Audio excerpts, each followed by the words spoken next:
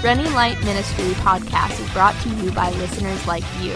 You can support these podcasts by making a gift to the ministries at runninglight.org. Okay, we're going to start this podcast, and we're going to record it on video and probably post it later on our Running Light page. But my name's Bo.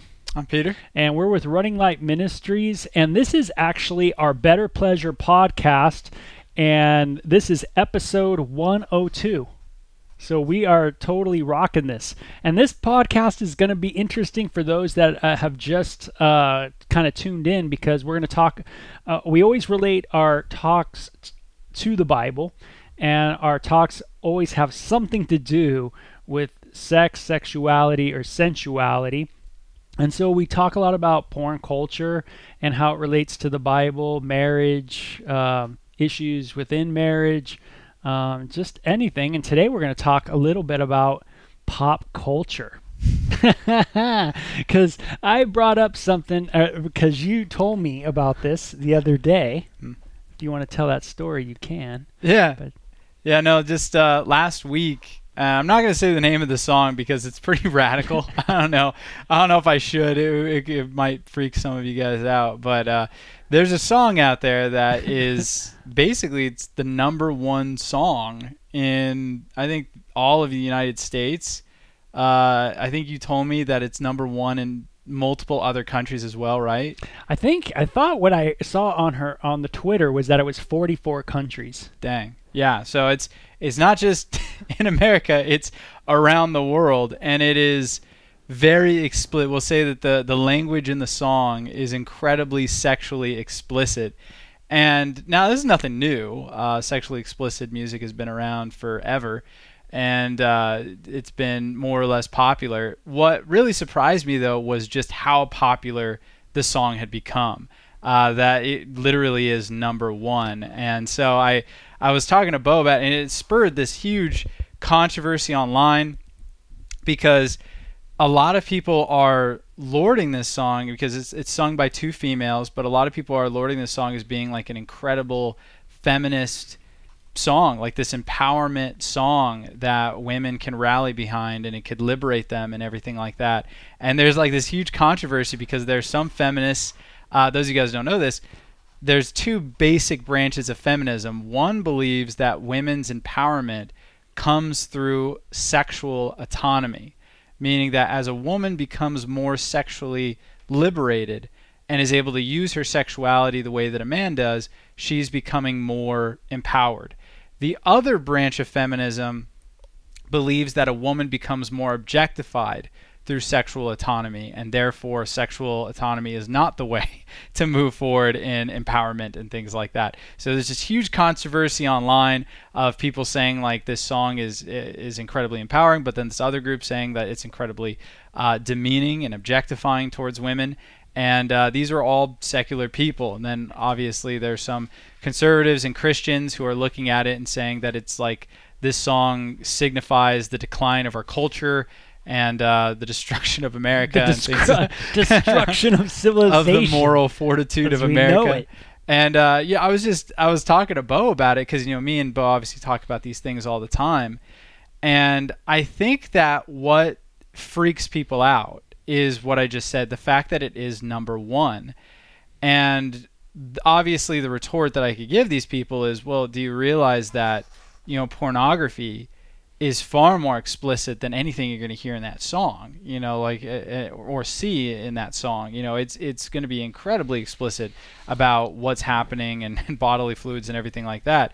Their response might be something like, well, yeah, but that's not mainstream. It's pornography, which reveals kind of a misunderstanding, I would say, of the conservative Christian culture, where we think that pornography is kind of in like this back door of the internet, like it's this place that very few people go to, and things like that. And me and Bo talk about this all the time, but that's just not true. The idea that pornography is not mainstream is a ridiculous idea. The amount of people who view pornography is outstanding. It's incredible how many people are viewing pornography right now on the computer. It's billions worldwide are viewing pornography right now. So again, the idea that this song is somehow unraveling the culture is definitely not true. It's just kind of bringing more to the surface something that is already there. Basically, it's already within the people who are listening to it and the people that are in this culture. Yeah. Yes. So where do I want to start? That's the question. Yes. So this the person who did this song, I guess it's the highest streaming debut of 2020, certified gold first week. Which how many do you have to sell to be gold? It's like 1,000 or something? I thought, yeah. Or is it 1 million? No, I don't know. I could look on her. I know she has it on here somewhere. I don't want to scroll through all this, but it's like, but it's a lot. It's a lot. It's a lot. It's a lot. And highest debut week of any female artist, female rapper with most Hot 100 number ones. But before we get in, before we talk about the issues, because I think sometimes it's really easy to, like we always say on Running Light, it's always easy to demonize and kind of point and kind of go, man, look at what's happening to our nation, and look what's happening to this, and and our morality's horrible, and we can certainly go down those paths. And many people do, but I think what we need to first always look at is, these are people, and these people have lives, and they have a backstory. And I was reading her backstory, this lady's backstory, and there's quite a backstory. I was reading on just an article on Vogue. That did a write-up on her a year or so ago, and this one was let's see. Well, the photograph was 2020 of her and her child, and but she has a really interesting background, and of where she was raised and her family life, and I marked some things out that I thought were really interesting just on her comments about different parts of her life, and one of them was on her music, and she's talked about, this is her kind of comment after her first album, I guess, became really popular. She said, music is changing. I feel like people just want to hear twerk music. Some people don't know what that is, but it's just like shaking your rump, basically, kind of. But it's like, is that just a phase? ? I probably need a sexy song, she says, for her up and coming, album. I need a sexy song. I need a lot of turn-up songs. I need a slow song, a personal song, and those are harder for me. I always need help when it comes to talking about my feelings. It's hard for me to be soft, period. So it's a lot of thoughts, a lot of pressure, and it's really like a job. And, just in little comments like that, you kind of get an idea that this is a business. The music industry is a business. And it caters to all kinds of different people, and what is deemed allowable in the music industry, that envelope has always been pushed. When I was younger, it was bands like Two Live Crew that pushed that, went to court for lyrics and things of that nature. And back then we heard the same thing about the morality being, down and low and things like that. And of course, me growing up a heavy metal fan, Ozzy Osbourne being taken to court, and, satanic backward masking. And, the 80s were really an interesting time, man, and some of that stuff. But you get the idea that, this person, this lady, it's a job to her. This is how she makes money. And that's how she's looking at this, and she understands that there's certain songs that are gonna be really things that are gonna work, that are gonna make a lot of money, and so she's trying to figure it out too, as long with her, the chairman of her recording company. And so, I want to just kind of go through some of this real quick. She says at one point, social media really made me, she says. Before I got on Love and Hip Hop, I had millions of followers just off the way I speak. She has a neat accent, and it says just me talking, and that's how I got discovered. But now social media makes everything hard, and you get the idea that it's not just here there's this real person, and they're in this bubble of social media, and they become popular, and now they have to maintain that popularity, and it becomes really tough even with all this social media. And we have a saying, always strive to if you strive to gain, you have to strive to maintain. And I really sense that with this lady, and that there's a striving to maintain. And I remember in watching the documentary of the popular lady singer out of California, I think out of Santa Barbara, California, Katy Perry. And I remember watching that documentary and just her life, that she has a backstory, and there was so much going on in her life during her tour. And wow, it's a heart-wrenching kind of documentary to watch. And because you just feel for her, because you go, man, it's like almost like two different lives, just like you have this real world life of, and this lady who we're talking about today, she has a real life. She has a kid. I think she might even have another kid coming or something like that. It sounded like it. I could have that wrong. She's been married. She's gone through marriage difficulty that is mentioned in this Vogue article. And then there's this other side of it of like, how do I make money? And so I want first just to understand that, this is a person, hear this. This is quoted from Vogue. When me and my husband got into our issues, he cheated and everything, and I decided to stay with him and work together with him. A lot of people were mad at me. A lot of women felt disappointed in me. Cardi explains. Put out the name. But it's real life. If you love someone and you stop being with them and you're depressed and social media is telling you not to talk to that person because he cheated, you're not really happy on the inside until you have the conversation. And so I guess my point in bringing some of this up is that you see that this is just a real person with a lot of, just has issues like everybody else, and trying to make it work. And what that means in so many people's world is make that work financially. That is the idea of success, is being financially safe, and that comes at the expense of anything.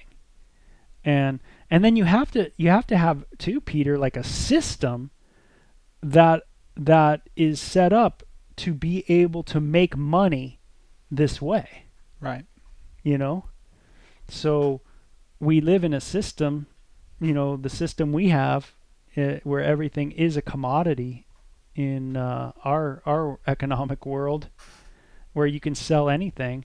That why would we be shocked that prostitution or is the selling off, porneia, the word to sell off, comes from that idea of selling off. Why would that be something that would be weird to us? We basically have a system that is set up to be able to make money off of anything. I mean, you can do anything to make money.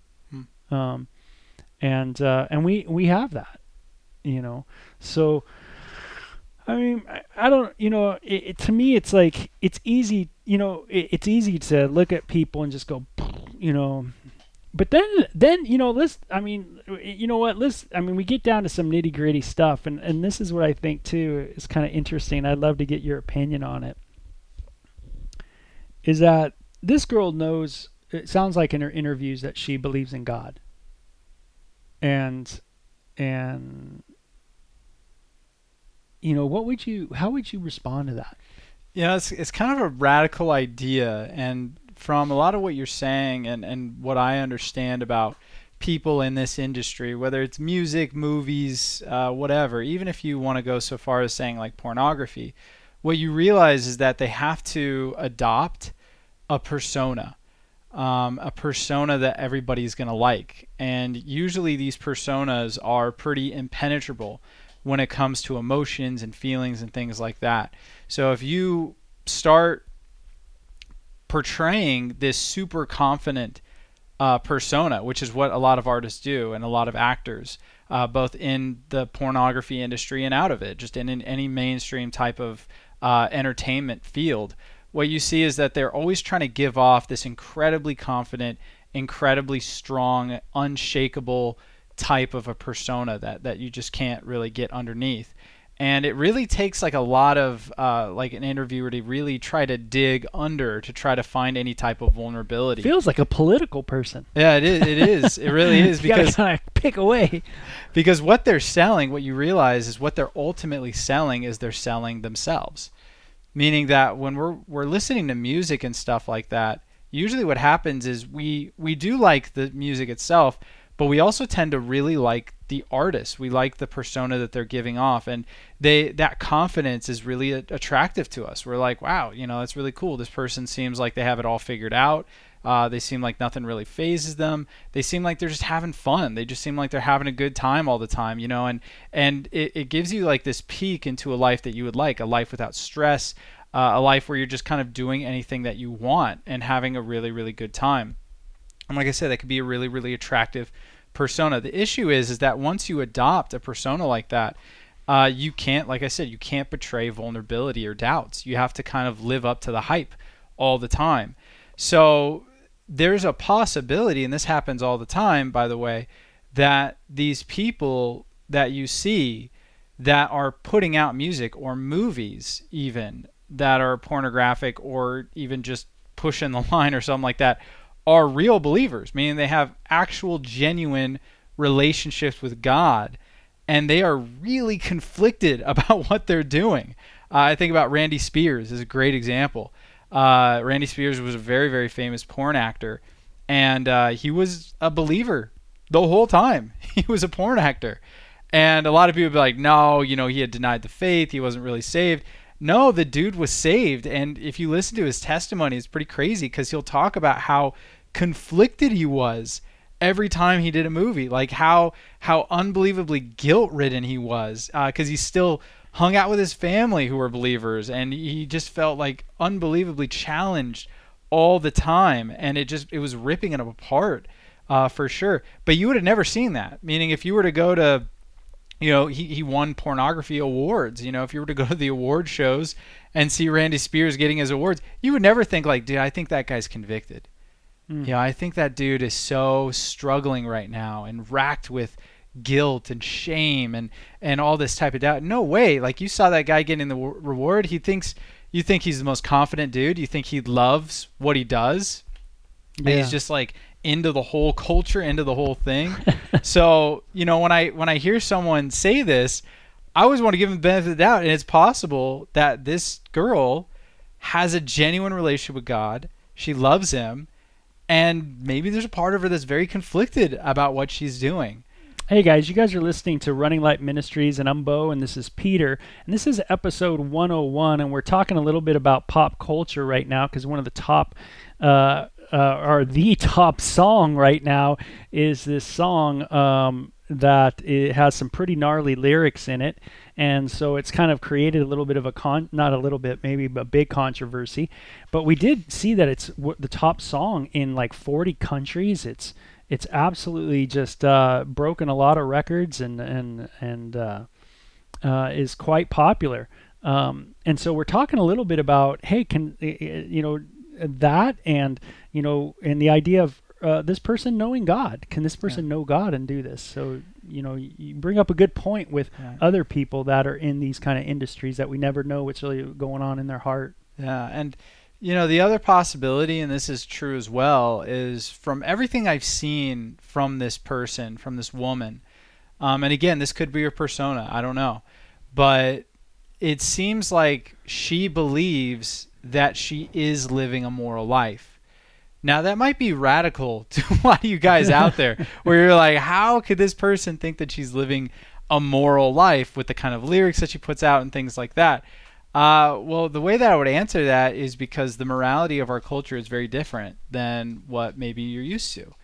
And so from her perspective, having sexual autonomy is not a negative, it's a positive, meaning that being more open and free with your sexuality is seen by our culture as being like very strong. Yeah, and it doesn't necessarily mean that you do. It's like what I find in the culture is it doesn't necessarily mean that people like do everything that the song maybe's talking about. Right. Or people don't, practice everything that they watch in pornography. Right. That this is also part of that persona, right? That it's almost like a what they want to be or something like that, like a type. Because again, from everything I've seen from this person, she seems to be monogamous. She seems to be in a committed relationship. Yeah. And yet, if you were to listen to the lyrics to the song, it doesn't really sound like it. Yeah. Well, there's a lot to kind of figure out in there. Right. But this person does have a backstory, and everybody has a backstory. And this person grew up where she grew up. She became a stripper, it says in the Vogue article that I pulled up. And, she got, and that kind of led her to get some money to be able to move away from abusive things that were going on in her life, and then I want to read this quote off of the Vogue article that I thought really kind of addressed how she looks at feminism. Certain women that claim they are feminist only think a certain type of woman should represent that. Like, oh, you have to have a college degree, and you have to be practically like a senator or Mother Teresa or a Christian holy woman. No, you do not. Feminism means being equal to a man, and I am.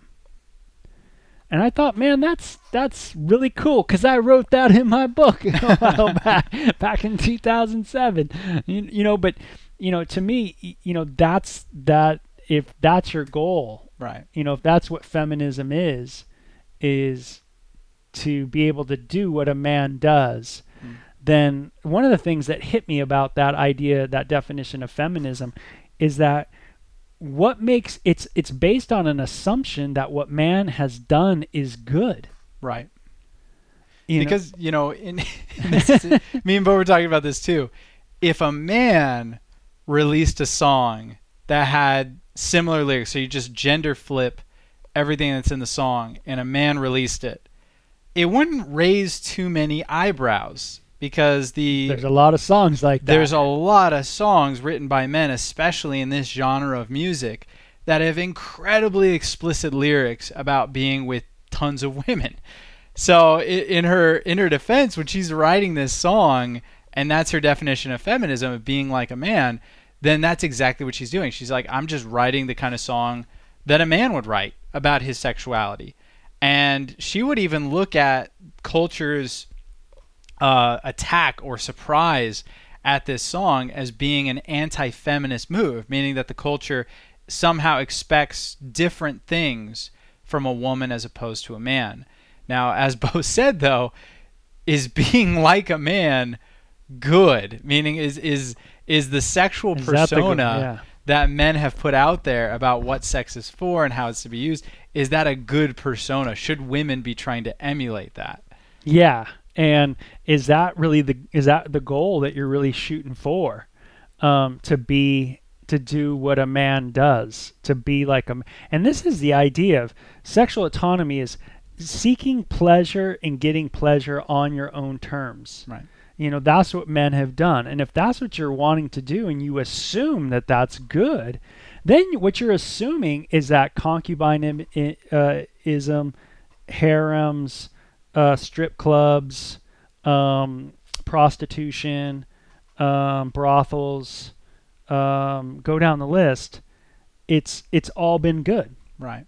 That's all good. Yeah, the only thing wrong with it is that men were using it instead of women. Yeah, Right. but if women had the equivalent, Right. then it would all be good. Right. I even remember having a conversation with you not too long ago, talking to some Muslim women, and you brought up the idea of just like, don't you think it's a little weird that that men die and they get these 72 virgins in heaven, and they were just like, no, I don't find that weird. You're like, why? Because Yeah. we get 72 male virgins in Yeah, heaven. yeah, they were stoked. Yeah. They thought it was awesome. Yeah. And that's it. It's like, but I don't know if she's ever thought of that question. Yeah. I know the other side of feminism with like Robert Jensen, Professor Robert Jensen out of University of Texas, Austin, and he might be retired by now. I'm not sure, but he would take a totally different view. Right. He would probably look at it and say, no, like you don't want to be equal to a man because what you're calling equal is doing what a man does. That's what you're considering being equal. Right. And what men have done hasn't been good. Right. So that's kind of what I wanted you guys just to hear, though, is that idea of feminism, in lyrics like this, of being kind of a parade of like, hey, I'm getting sex on my own terms. Sometimes we have to be careful about what we wish for, because what we think is really going well. You really want to be like a man. I don't know if that's me personally, I don't think mankind has a great track record. I don't think men have a really good track record when it comes to sexuality. Part of my salvation process, my sanctification process, is becoming less like the male culture, not more like, trying to get out of narcissistic, selfish sexual attitudes, right? And lustful culture that a lot of us were raised in, that kind of thing. Now it's really interesting, what we're creating, and it's there's nothing new under the sun. Anyone who thinks that this is totally new and it's like, oh my gosh, the country's going downhill, you don't have a really good grasp on history. Basically, the same exact movement happened in the 60s. There was this idea of sexual autonomy being incredibly empowering for women, and just having free love. That was the idea there, and the idea of monogamy was going down. The idea of recreational sex was going up. That was kind of what was going on. There was a whole sexual liberation. Now, the reason why these things tend to go in cycles, though, is because usually what people realize is they're pushing for this. They're like, yeah, wouldn't it be great, if people could just have sex and not put emotion into it or tie down feelings or relationships? Couldn't sex just be a really, really fun recreational thing that we could all talk about and enjoy without any pressure or guilt or shaming or things like that? And culture always kind of pushes this way, and then when we get it, we're like, that wasn't exactly what I thought it was going to be, and that's usually what happens to the generations that achieve this sexual autonomy, this selfish sexual autonomy, where you get to the peak of it and you realize it's not as good as I thought it was going to be.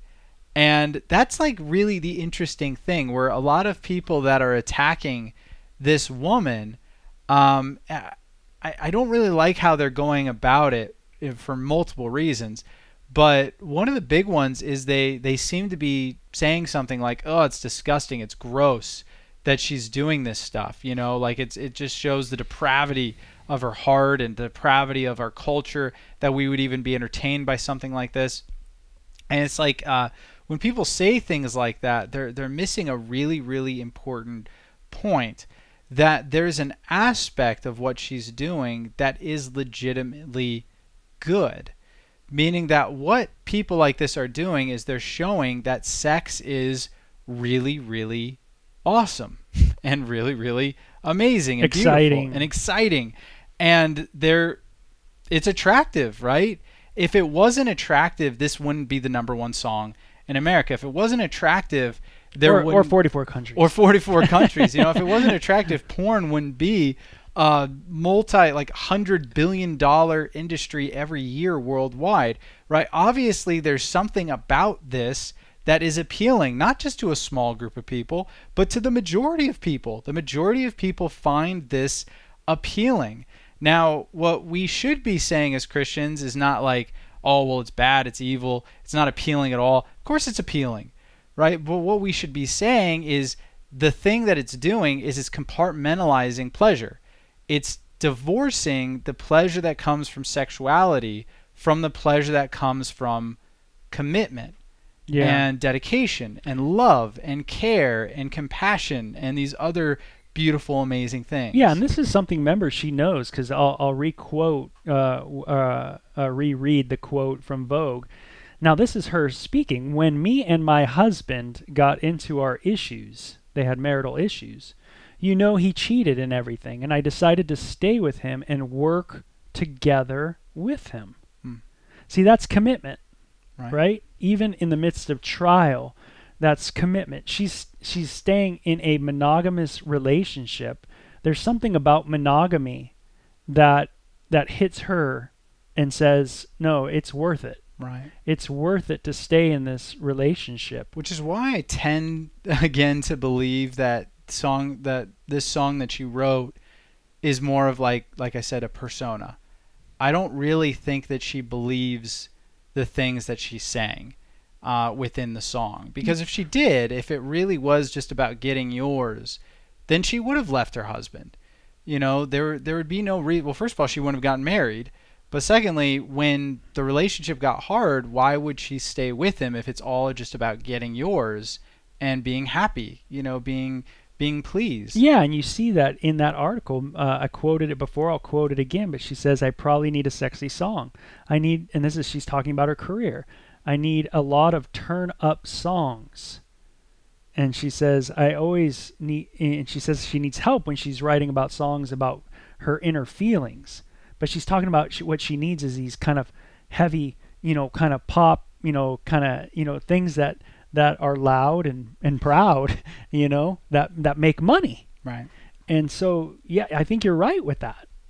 You know, that is, you know, what she has to try to kind of put out. It's a machine. And again, nothing new. Madonna, if you look up interviews of Madonna, who was kind of one of these other women that got famous for her sexuality, basically, for being sexually autonomous and the way that she wrote lyrics. And by the way, the stuff that Madonna wrote compared to this song is actually pretty tame.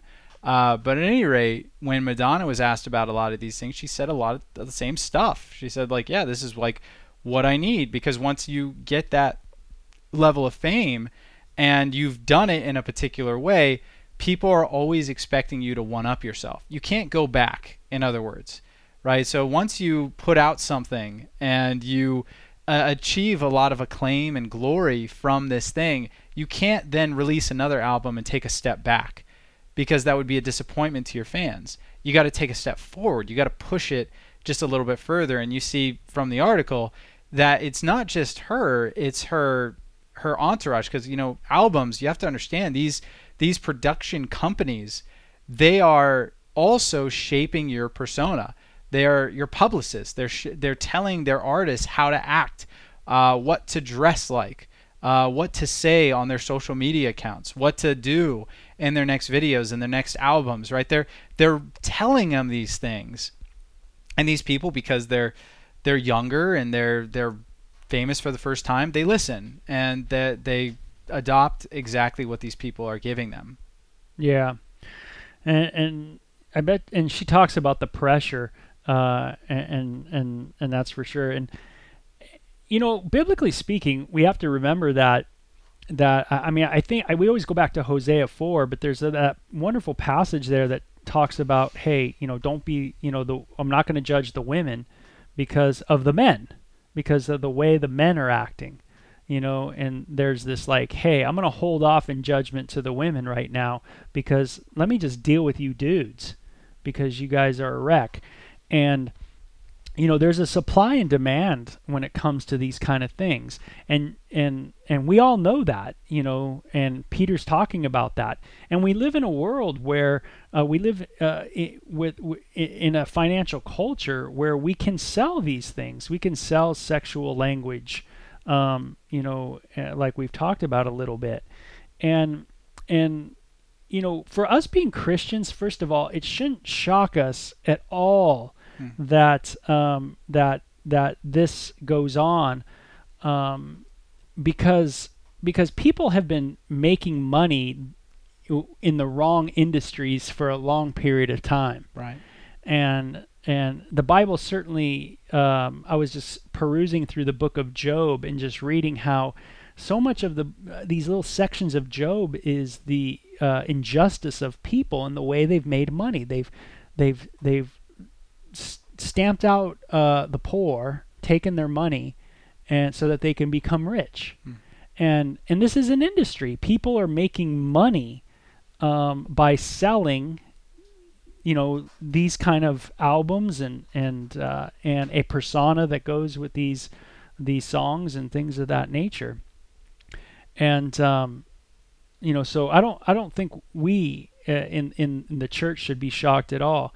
And plus, we have a Bible that is filled with a lot of interesting sexual overtones to it, and we have a whole book, Song of Solomon, that is an intimate book itself.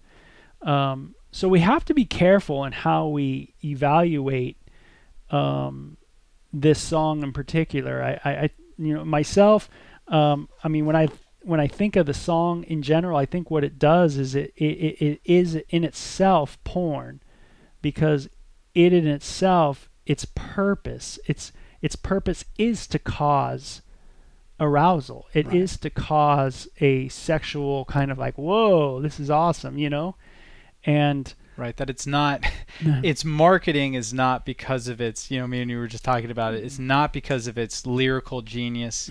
Right. It's not because it's, its artistry is so incredible, or anything like that. It's a sex appeal, and the people who wrote the song intended it. They're not shying away from that. They're not looking at it like, no, it should be evaluated because of how amazing the artistry is. It's a sexual song. It's meant to be that way. Yeah, and there's a selling off of sex, a lessening of the value that sex can be. And what makes something valuable is when something is valuable or considered valuable, then it's considered special. We would say it's special, and therefore it would be even considered maybe sacred. And if you have something special, you want it to be preserved. You want it to be taken care of, and that's the idea of when something is porn. It is now being sold out. It's being stripped of that special quality. And that's a really radical point. And it was something that hit me in high school. I remember my teacher, when we were talking about history and economics and things like that, they asked the question. They said, why is dollars valuable? Why are people literally giving their entire lives to make dollars that are made out of paper? Why is gold valuable? Why are diamonds valuable? And the ultimate point that he was making was, it's valuable because we say it is.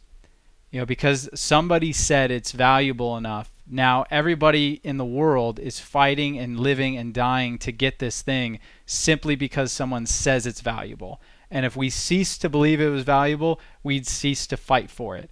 Now here's the thing. Human life has value. It has dignity. And the value that we give it is based on what we say. So meaning this, if you look at different cultures and the way that women specifically achieved status and validation, it changes throughout the culture. There are some cultures, let's say, let's use the biblical one for a second. The biblical culture doesn't seem to value the beauty of women that much, meaning you don't really see very many women become incredibly famous or anything like that through their beauty, because at the time it was a lot of arranged marriages, so it didn't really matter. The only thing that really mattered for was the incredibly wealthy, where you got stories like Esther, where she was sought after because of her beauty. For the most part, what you see women's value being in is their ability to procreate, their ability to give birth. That's why men valued them so much, and that's why they sought them out. That's why you see certain women literally want to kill themselves when they can't have babies, because in that culture they were considered not valuable. Now, here's the important point that I'm trying to make here. In our culture, we have explained to women, men have explained to women what makes them valuable. And therefore, we've turned sexuality into currency, right? So women like this and many other, if you read a lot of stories of women who are in industries where they've become over-sexualized, like I said, either actresses, musicians, or porn stars, strippers, whatever you want to say. But they realized very young that they had a power over men. They had an ability to gain things of value that stemmed from their sexuality. And they learned how to use it at a certain point. They learned how to harness it and use it to be able to grow in their given field. And when you read the lyrics to the song, that's what you get out of it, is that there's an exchange going on. There's certain parts in the song where there's this idea of, I get what I want, and then I get from this person who I'm with this, right? This kind of exchange. It sounds very prostitutionary relationship, which, if you asked this lady, who wrote the song, or anybody, most people, they would go, well, I wouldn't want that relationship with my kids. Like, I wouldn't want my kids to have that kind of relationship with a person. Right. Like, or I wouldn't want myself. Where they're valued simply because of their sexuality. Yeah, or and there's confusion in the culture, because the confusion is people go, well, hey, the end justifies the means. Like, I can, maybe it is good just to say, you know what, who cares? I'm going to go and use that person and use them for their money. Now, the backstories, we have Rahab the harlot in the Bible, who obviously was a part of some kind of house. We don't know what her role was in that home. Right. But or do we? I don't think we do. I mean, she's called the harlot. Yeah. But she could have been more of like I think they call it the madam of the house. Yeah. And the reason why I bring that up is because you don't know, like in this lady's case, in the Vogue article, she has a backstory of being raised in the Bronx, and then having a large family and struggling and being in a relationship that wasn't good at all, and then the way she was able to make money in the culture was through this. There was a demand for her in the culture. The demand was for her sexuality. Right. There was something that people valued and would pay her money for. Right. And so that was available to her. And some people see that is the way, that is the only way, in their bubble that they're in. That's the way that they can get out of that thing. And then they do it. So it's not like a person just, most people that wake up in a non-desperate state aren't thinking like, hey, how can I use this person to, that's the kind of relationship I want, is I want to get in a relationship where I use that person to gain something. Right. They're not necessarily consciously thinking that way. Right. But some people, and we kind of think like, well, hey, wouldn't this song like start making it where people would start thinking like, hey, maybe that's what we should do, is the end justifies the means. Like, hey, if I can get some money out of that dude, like some girl says that, then I'm going to go do it. But I want you to see is like, again, the philosophy behind this is like, hey, the end justifies the means, because now we're becoming just like guys. Right. And thing is now this, I'm going to kind of reverse it now and go like this, is that what if we looked at relationships on the planet between men and women, and we realized that most, if not almost all, of the relationships are the end justifies the means. Meaning they really are that way. Right. Meaning the lyrics in this are almost like it's like an amplification really what we're really like, Right. as human beings anyway. And I know that might be a little radical of an idea, Right. but this is just a amplification of already what's going on in our hearts as people, in our relationships, Right. where we always are looking at what we can get out of another person. Right. And here's the thing as well. This goes back to economics, but supply doesn't create demand. Demand creates supply. That's how economics has always worked. Meaning that I cannot just create something or start something and then immediately people are going to want it. If I come up with a product that nobody wants, I'm just not going to sell it. I'm going to go bankrupt. What I do is I tap into the existing demand and I meet the demand with a supply. Now, this is what I mean by that. Songs like this are not creating the demand. Songs like this are meeting the demand. They are a reflection of what the demand in the culture actually is. So if we're going to get upset with the fact that this song is turning us or something like that, the song's not turning us. The song is only revealing what the culture already wants. Again, clearly we want it, or else we wouldn't be talking about this song. It wouldn't have gotten on the top list, the top 100 songs. It would have just been a song that came and went. No one would have remembered it. It wouldn't be the number one in 44 countries. But it clearly is, because people clearly want it. There's something very attractive about this, about the lyrics, about this woman, about everything that she's doing, this persona. Everything about this is very, very appealing to a lot of people, and we have to understand that, or otherwise we're kind of lost. So meaning that, me and Bo have always thought of it this way as well, where when it comes to porn as a whole, a lot of Christians are seeking to attack the supply. They're like, we need to destroy porn. They have this idea of like, we need to, I don't think they say it that way, but there's an idea that we need to destroy the porn industry. We need to get rid of it. And they don't realize that, again, porn is not creating the demand. We are creating the demand. Porn is just meeting the demand. So if you really want to change the culture, you have to change the demand, not the supply. And let me give you an example of how this actually has happened in history. When you look at alcohol, for instance, when we did an attack, we did a full-blown attack on the supply of alcohol, right? Called prohibition, right? What that ended up doing to the country is it didn't dry up the demand, right? It actually increased the demand. It became more valuable and desirable to people. They wanted it even more, right? And then you have this whole crazy thing that happened with gangs getting started and basically bootlegging all this alcohol and bringing it to people, right? It didn't dry up the demand. The culture basically is what dictated that behavior. When you look at other cultures, though, you see other cultures, let's say, in Europe and places like that, where there actually has been a shift in the culture when it comes to things like alcohol, but it didn't come through the government attacking the supply. It came through a cultural shift which changed the demand, meaning that people's hearts changed about a particular substance, and therefore the demand dried up and the supply went away as a result.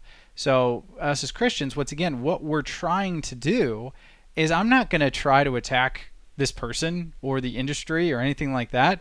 Why? Because attacking the supply is not going to do anything. What I instead want to do is I want to help educate people and inspire them to understand that what your heart is demanding might not be what's best for it, and to try to move you in that direction. That's actually going to make a difference.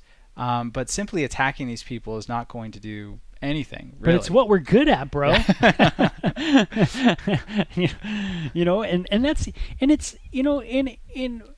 It's super easy to be able to just go, hey, you know what? This is just, crud, or this is jack, or whatever it is. Yeah. But it's much more difficult to think through the issues. And there's so many different other issues that, kind of spring up with this kind of song too. Yeah. Especially it gets really personal, especially if your parents out there, you got to ask the question of, what do my kids like about this song? Yeah. right? Because maybe they do like the song. Yeah, and there's and there's a dance, I guess, with this song, and I've noticed on the Twitter that there's all these people doing this dance, Yeah. and it's like, and it's something from a video, I guess, that she put out, and it's popular. Yeah. And there's people in South Korea that are doing it. There's moms doing All it. over the world, man. It's like an exercise, man. That's right. And you'd also have to ask a question. So you'd have to ask, like, what do my kids like about the song? You might have to ask a question, what do I like about the song? Yeah. Maybe there's a part of it that's appealing to you. I have to check my own heart when it comes to things like this all the time. It'd be like, is there a part of me that is attracted or is appealed to something like this? And the answer, the hard answer is, yeah, there's a part of me that is very much attracted to things like this. Why? Because my heart's twisted and it's sick. Yeah, I'm aware of that. And what is appealing to me, and I always have to go through this in my mind, what's appealing to me about this song, there's parts of it that, like I said, appeal to good parts of me. The glorification of sex in general, where I'm like, okay, yeah, sex is beautiful, it's good. Yeah. What's bad about it? Well, it's making it cheap, it's making it not exclusive. Is making it sound like it's, like you said, Bo, a commodity, something to be bought, sold, and traded. Those are some huge negatives when it comes to sexuality. But there's other parts of me that are attracted to the song that are very wicked, right? For people like me, and by the way, if you think that stuff like this is empowering, you have to understand the heart of man. For someone like me, back when I was an atheist, what appealed to me about things like this is men predominantly believe that they must give women attention, time, compassion, sympathy, emotional understanding and intimacy and commitment in order to gain from them what we want, which would be sex, basically. That's why you have a lot of guys put on a show. They pretend to care about girls. They pretend to do these things, and they invest time and resources and money into them to get from the relationship what they actually want, which is sex, basically. They want something from that person. What things like this, women like this who are doing it, what it speaks to men who already objectify women is, oh, wow, there's a group of women out there where I don't have to do that. I can just use them because they want to be used.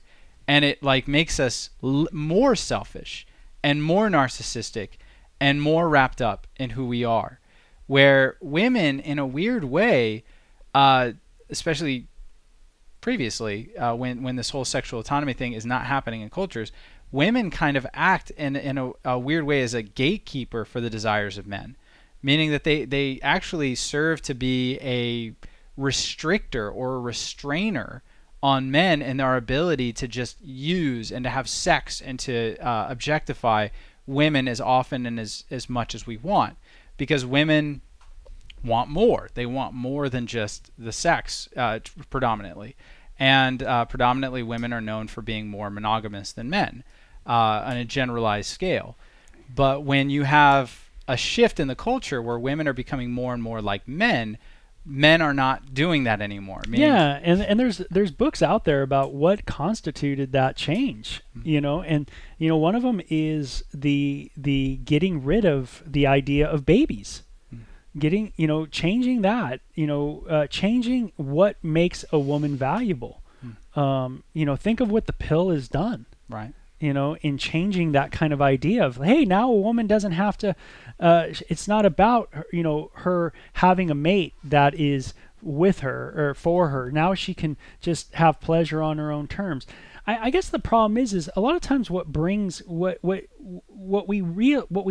forget is that maybe the decisions that mankind has made, men in general, in technological advances or other kind of cultural shifts, is that it hasn't produced good things. Maybe the pill has not been a very good thing in the world. Maybe it actually has hindered a people's ability to enjoy one another fully. Right. Maybe we have lost the ability. Maybe the reason why we struggle with the way that what we do today is our inability to learn committed love. Right. We are losing those abilities. Which is a great lie, and it's something that I would sometimes you just got to marvel at the ingenuity of evil. You know what I mean? Sometimes you just got to look at it and be like, wow, it's amazing. it's pretty genius, you know, when you think about it. What Satan and different fleshly people have done very well is they've been able to express this culture and make us believe that monogamous, committed sex and love is less fun and passionate than non-committed, purely recreational sex. And it's been so effective that even me growing up in the church, I believed pretty vehemently that the only way to have pleasure in my sexuality was to move away from monogamy and God in general, move away from love and God in general. That was something that the culture taught me, and I started to believe it. In other words, what the culture has done is they've shown marriages and intimacy within marriage as being boring, not very fun, something that becomes mundane and not as exciting. And they've painted, again, recreational sex outside of emotional engagement and things like that as being much more fun and much more pleasurable, when it's just you're going at it for you. It's just you don't even care about the other person, what they want, what their needs are. You just want what you want. Yeah, and then there's that kind of recreational sex is where you have sex because of pleasure. You know, you desire the pleasure that's in sex. Those other people desire the pleasure that's in sex.